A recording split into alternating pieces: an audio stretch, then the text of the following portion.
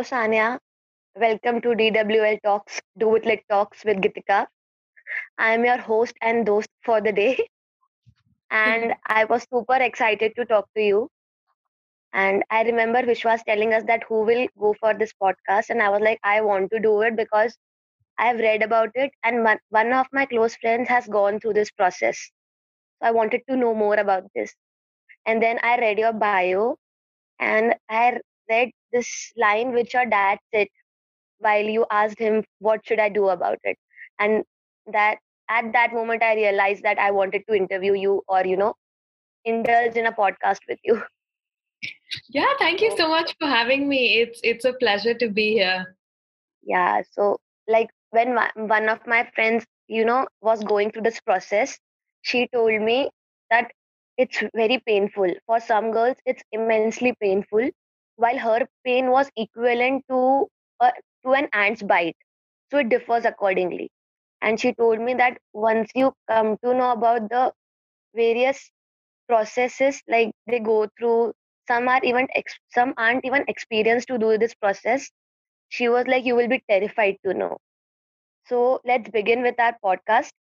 And firstly, I would like you to tell our audience what. So I would want you to tell our audience what female genital mutilation is, or female genital cutting, as we call it. So, yeah, thank you. So, female genital cutting is the total or partial removal of female genital organs for non medical reasons. So, that's really important to remember that it's done, so it has no health benefits. It's a procedure which is medically unnecessary. It's a procedure that is a human rights violation again, as as said by different international and world organizations who have researched on the practice. But yeah, in an essence, FGM or FGC, which both mean the same thing, stand for the total or partial removal of female genital organs. There are various types to it also, if I'm not wrong. Yes, so there are four types: type 1, type 2, type 3, and type 4. Although every survivor experiences different health implications, so what one survivor experiences, another might or might not. Type 3 and type 4 is a severe type of FGMC because in type 3 and type 4, a very small opening is left after the procedure is performed. Type 1 and type 2 sometimes just include removing the clitoral hood, but in type 3 and type 4, it's also removing the inner and outer portions of the female genital organ. So those two, labia major and labia minors, which is the two most severe types of FGM. Okay. So I wanted to know that what inspired you to spread awareness about FGM, and how did you kickstart your journey? Yeah, so I'm in my second year now. So I'm doing an undergraduate law degree at the moment. So I'm just in my second year. In my first year, I was doing a volunteering project where we were raising awareness about honor-based violence, forced marriages, and female genital cutting. And through that process, I myself learned a lot about female genital cutting that I didn't know before. I had heard of the term before, but I didn't know the global extent to which it was being done today all over the world. And when I was working on that project, and when we hosted events, or when I told friends that I'm working on this project, a lot of people first reaction was, oh, what is FGM? Like, I've never heard of it. What is the project? A lot of my close friends and family, even back home, didn't know what FGM was or were unaware and had not heard about it. So a lot of my passion to raise awareness for FGM starts from there. It starts from essentially that entire journey of working with that project for a year. And when I had multiple conversations with survivors, with friends, with family, and realized that no one knew that this is happening to one girl every 11 seconds. And I think that statistic, when I first learned of it, I was shocked that it's something that's such a global concern and there's such an urgent need to end it, but no one, a vast majority of the public is unaware about FGC. And so that's where the passion to start Scarlet Udan stems from. Oh, okay.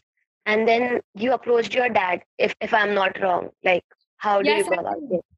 Yeah, Yeah. so I had the idea to start Scarlet Udan, and I was having a conversation with my dad, and I said, this is happening to one girl every 11 seconds. It's something that I really want to raise awareness about and talk about with university students, especially amongst the youth, because I think as today's youth, we have such a powerful voice in today's society, and so much of change making is also being done by youth activists around the globe, like we've seen with Greta, with Malala. And so we were having that conversation, and he said, be the change that you want to see in the world. And I think that really inspired me. And I wanted to start Scarlet Udan over the summer. So I had multiple conversations even after that with my dad on kind of setting it up, getting people on board, doing all the research. So yeah, that's how it started. Okay. Um, Speaking of the name, Scarlet Udan, where did you come up with this name? Yeah. So when I was interacting with survivors, although so much of what they undergo is a vast majority of it is severe health implications, but what also comes across is their bravery, their resilience, and the process of healing. It shows every time I spoke to a survivor, what also touched me was their kind of process of healing, their journey to continue, their journey on bravery and resilience. So I wanted the organization to also depict all of the resilience that survivors show. So, scarlet is a bright red color, which we interpret as it symbolizes the strength in one's womanhood. And Udan, like we all know, is a Hindi word which means to fly or to soar. So that's Yeah. how the name Scarlet Udan came. Yeah. Okay. Speaking of survivors, as I mentioned before, one of my friends, close friends, has gone through this process, and she mentioned while she was in pain, her family was celebrating. So I want to know that why these communities celebrate controlling a woman's sexuality. Like as you mentioned, it's violation of human rights. It has no health benefits, and just to, I must say, just to preserve a woman's honor, they cannot go to such an extent. Yeah, thank you for sharing that. So I've spoken to survivors in the last 2 months as well, who kind of shared a similar story where they underwent like a severe type of FGMC. So it was either type 3 or type 4, and then either their aunt or their mother said, let's go out for ice cream, or there was a celebration after. A lot of people listening to this might be wondering, why would communities even perform this in the first place? A lot of communities, there are several reasons. A lot of communities believe that it makes a girl pure, it makes a girl loyal. It's required to be done to preserve, like you said, the family's honor. It's done to control female sexuality. It's done because of all of these reasons that we know is a violation of their human rights. A lot of communities also say that, oh, it's done to like promote our culture, it's done to promote our religion, but none of the holy books mention it. So it's not being propagated by any religion. It's being done across all class systems in the world, and it's a universal problem as well. It's not something that's happening only in Africa or Asia, but also in Europe and the United States. Communities perform it, like I said, due to all of these reasons. The most important one, like you said, is to control female sexuality. A vast amount of communities that are performing this practice are unaware of the health implications the practice would have later on, which is why having conversations on FGM and talking about it is so important. Yeah, like speaking of countries, um, I was reading about the various countries which has strict laws, like which have strict laws against FGM, but there are some countries which do not have any kind of laws against FGM. And in a way, they are allowing the communities to perform FGM. So, don't you think that there needs to be a strict law against this practice in all the countries? Yeah, so I think with FGM and particularly with ending FGM, it's in my opinion a twofold process. The first is educating.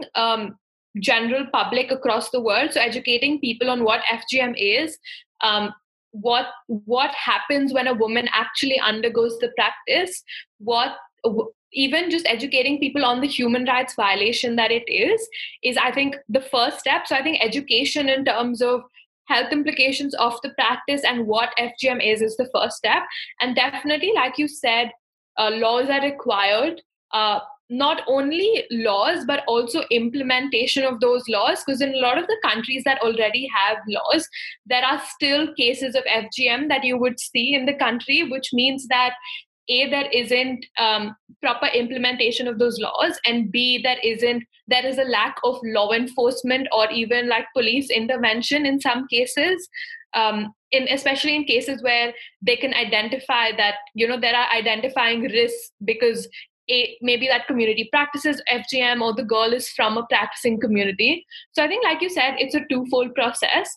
And I just wanted to very quickly also mention that India currently has no law against FGM. I think that's something which is very important for everybody listening to this to know, that the government of India, even officially, if people just go and Google after this episode FGM in India and government of India's position, you'll realize that the government has said it's not something that happens in India, whereas it's happening to 80% of girls from one community.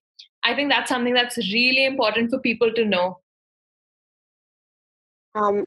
I think creating awareness is the need of the hour, because while I was preparing for this podcast, I was really excited and I was telling everyone that I'm preparing for female genital mutilation topic. I like to have a podcast on this topic, and they were like, "What is this topic?" So most of them, well-read people, were saying things like these. So it really becomes a cause of concern, a cause that needs to be, properly put in front of the audience, and awareness about how this needs to be stopped. Yeah. Then speaking of the countries, I would want you to name some which have strict laws against FGM, but still the practice is going on. Like there have been cases. Yeah, so one example that I'd like to give is the United Kingdom. So the UK has a law that bans FGM in the UK. But what started happening was communities would take the girl abroad. So they would say, "Oh, we're going on a holiday," and they would take the girl abroad and then perform the procedure in a country where you still can, because that country might not have a law. There are still 137,000 cases of FGM in the UK, even though in 2014 they introduced a law to ban families from taking the girl abroad to perform the procedure.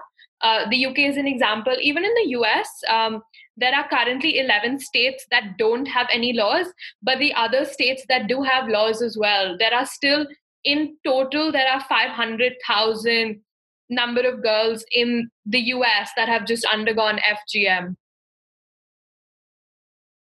Which are the areas where FGM is practiced the most? So there is a lack of data on kind of statistics because there's not been enough investment in researching data on FGM. It's widely prevalent across 92 countries. So it's something that's happening in 92 countries. So you wouldn't be able to find like, maybe like 5 countries that it's happening the most in, because it's still happening in 92 countries. And I think even one girl is too many. But yeah, it's a practice that is happening in 92 countries across the world. Some countries have a prevalence rate of more than 80%, which means 80% of that girls from a community or that country would be subject to the cut. I personally feel that some women fear that failing to get their daughters and granddaughters cut, it will lead to social exclusion. They won't be accepted in the community, or their daughters won't be pure enough, as they call it, to perform a ritual, to get married. Is it so? No. So like I said before, all of the reasons by which communities practice FGM, it's a form of violence against women, it's a form of discrimination against women, and it's a violation of their human rights. A lot of the reasons by which communities perform FGM is like you said, all of these cultural reasons, sense of belongingness, social acceptance for marriage, controlling female sexuality. But in reality, a lot of people are unaware about the health implications this would have on a woman, especially because it's violence against women. It's a form of gender based violence. So it's something that shouldn't be done and shouldn't be. It's something that mothers, aunts, relatives, neighbors perform, like they want their girls to undergo it. So it's something that shouldn't be happening. And I think everyone who's listening to this should raise awareness in your community on FGM. Yeah. Um, while again I was preparing for this, I read one of the articles last night, and this lady made this statement who asked these communities to put a woman's honor in her vagina. And that statement completely moved me. Like, a woman's honor is only and only limited to her vagina. If she's a virgin, she's pure. And if she goes through this process, then as you said, there would be, she would be socially acceptable, and she would get married, and the society won't have anything against her. But if they refuse to this practice, then they might face social exclusion. So, speaking of the next part, there was this African lady who has gone through this process, and she stated in her area, one blade was used on 30 ladies. So, this really wanted me to question the sanitation and the hygiene practice of this process. So I think what I'd like to say here is, with respect to the 30 girls undergoing this at the same time, this is something that happens in a lot of communities that practice FGM. So often a mother would tell her neighbor that I have 5 girls, I'm going to get them subjected to the cut tomorrow, and I'm calling a cutter home. And then the neighbor would say, oh, I have 3 girls, I'm going to get, I want them to undergo the procedure as well. And what happens in these situations is communities perform this, like I said, with all of the reasons that we discussed, but communities start performing it together. And FGM in any situation, like whether it's, uh, in fact, doctors have started performing it, which is called medicalization of FGM, which the World Health Organization has condemned. It's something that shouldn't be happening, because just any form of violence and removal of your female genital organ is a form of violence against women, which has severe health implications.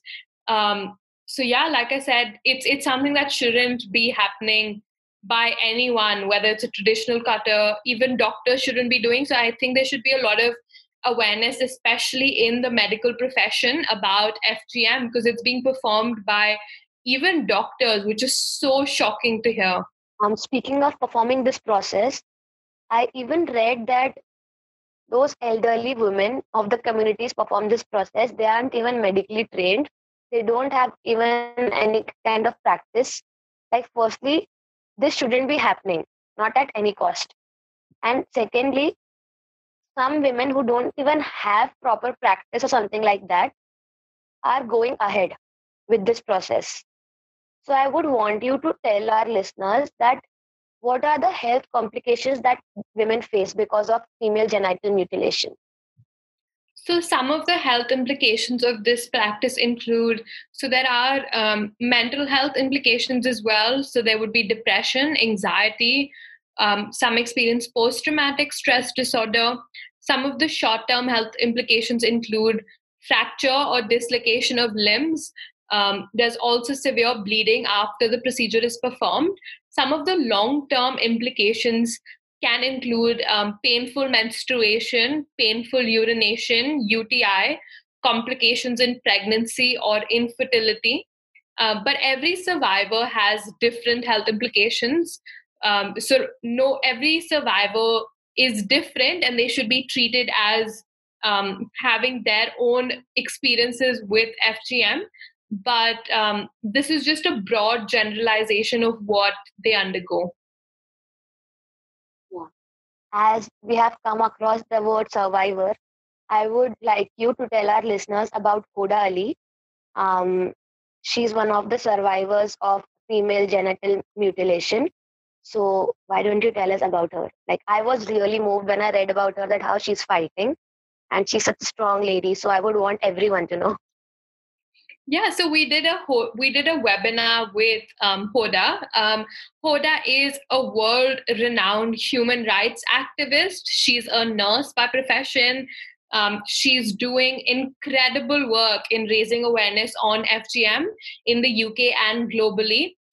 She is such an inspiring woman to listen to. We did a webinar with her where she shared her journey of how she underwent the cut at the age of 7, and you can watch the webinar on our Instagram page or YouTube. We've uploaded a full clip of it where Hoda shares her journey of undergoing FGM and how she became an activist and how she's campaigning to protect millions of girls and women all across the world. She's truly an inspiration. She's done incredible work in the UK with working with, she's a co-founder of Avengers, which is a charity in the UK, short for Vagina Avengers, that are raising awareness on FGM in the UK. I would also, want to know that what is the common age group in which, females are subjected to these cuts. Yeah, so it can be up from the time that they're born till infancy, or during between the ages of even 7 till the onset of puberty. So between the ages of even 7 to 15 or 16. And have you come across any case where this particular female opposed this practice and had to face severe consequences? We do a lot of work on raising awareness on FGC. So we have had survivors message us and get in touch to share their story. The survivors we've interacted with, unfortunately, underwent the practice. So most of the survivors that we've spoken with underwent this at a young age, but are now all campaigning for these girls and women and are doing incredible activism all over the world. Again, coming to my friend, like, she told me about her experience, and she told me that while I was going through this process, I was asking my mom again and again that why are we doing it? And there were people present. It was not like, a silent ritual or, something sacred. It was happening in front of 100 women. So she told me this, that if you try to oppose this, your mom will tell you, do you want to get pure or not? This question left her no choice. Like, she had to go through the process, because she again thought that going through this process will make me pure. I think this is something that is being conditioned, that, as you said, sense of belonging, marriage, socially acceptable marriage, and yeah, accepted by the community. So I think, isn't this being conditioned into young girls that this process is right and you have to go through it? So, female genital cutting is a practice that is done when performed, is done behind closed doors, is done in secrecy. It's a practice after which a lot of survivors are told by their mothers or relatives to not tell anyone what has just happened or what they've undergone. For a lot of survivors, it also becomes a repressed memory later on. Uh, the only way that we can change mindsets on FGC and educate people is by raising awareness on the practice. So is by talking about what actually happens to girls and women who have undergone FGC. What are the lifelong health implications? A lot of survivors share their story across the world where I've heard a survivor story where a survivor was talking about once you undergo the cut, there's no coming back. So I think it's really important that we change mindsets and educate people on the practice, because I think that's a very powerful way of normalizing conversations on it and even bringing about a change. I remember when that would make me cry a river. So I must say that these girls are really strong and fierce. Again, I was reading about this girl on your page itself. She said that she doesn't want anyone else to go through this, what she has gone through. You stated that she was your inspiration. I couldn't recall her name right now. But yeah, so I loved her line that nobody should go through what I have gone through. And I'm creating a ladder and they will step on it by climbing on me. I would want our listeners to know the ways in which you are trying to create awareness, like the different ways you are opting for? Yeah, for at Scarlet Udan, we have 4 social media pages. So we're doing online activism by creating educational posts on FGM. So on our Instagram page, for example, you can find posts on what is FGM, what are the different types, why do communities perform it, where is it happening across the world. We've curated a range of educational posts on our page, so that's something you can follow to stay updated with new content on FGM. We also have a podcast where we invite professionals, activists, survivors, doctors to talk about FGM. You can find that on iTunes or Google Podcast or Spotify as well. It's called the Scarlet Udan Podcast. We also do a range of events in collaboration with other organizations and societies. And in addition to that, we're also doing a read, watch, and listen campaign on FGC where we share our recommendations on what you can read or what you can watch to learn more about FGC. Speaking of Scarlet Udan, I would want you to tell me that during spreading awareness about female genital mutilation or female genital cutting, did you face any obstacles or, any kind of problems that you have gone through? Yeah, I think so. We also do a lot of training sessions where we host webinars at universities, at high schools, with clubs, societies to talk about FGC with the youth today. And I think something that I have faced is not a lot of interaction with males. There's not been, so every time during some instances, I've had interactions where I've said the word female genital mutilation, and they said, "Oh, but what's that got to do with me, or how does that concern me?" So sometimes there have been males who have been reluctant to talk about the issue. I think that's been a challenge, but every time that we do an awareness session, I think we've seen more progress on both and all genders interacting with us and talking about the issue. But yeah, that was something which has been an initial hindrance, and we're continuing to speak to men about the practice and actively even include men in the movement of ending FGC, because I think that's really important to do. Yeah, truly said. So I personally believe that one should be the change that he or she wishes to see in the world. And if you want to stand up against something or for something, it should be you yourself doing something about it.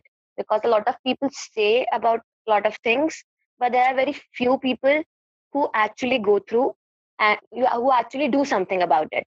Thank you so much, Sanya. I loved talking to you.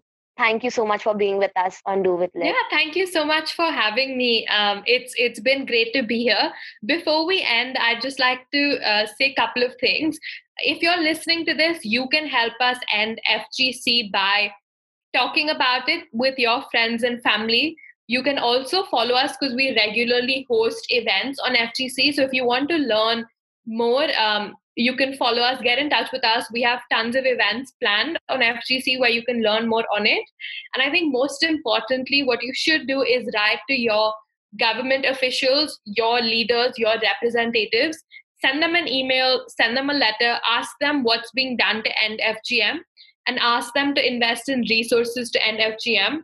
Something I'd like to leave everybody with is 200 million girls, women, and non binary individuals have undergone FGC across the world. And every 11 seconds, this is happening to somebody. So if you didn't know about it before, and are keen on joining the End FGC movement, what you can do is raise awareness on FGC in your close circle. I think that'll go a long way in normalizing conversations on it and even ending the practice. Yeah, thank you so much for having me.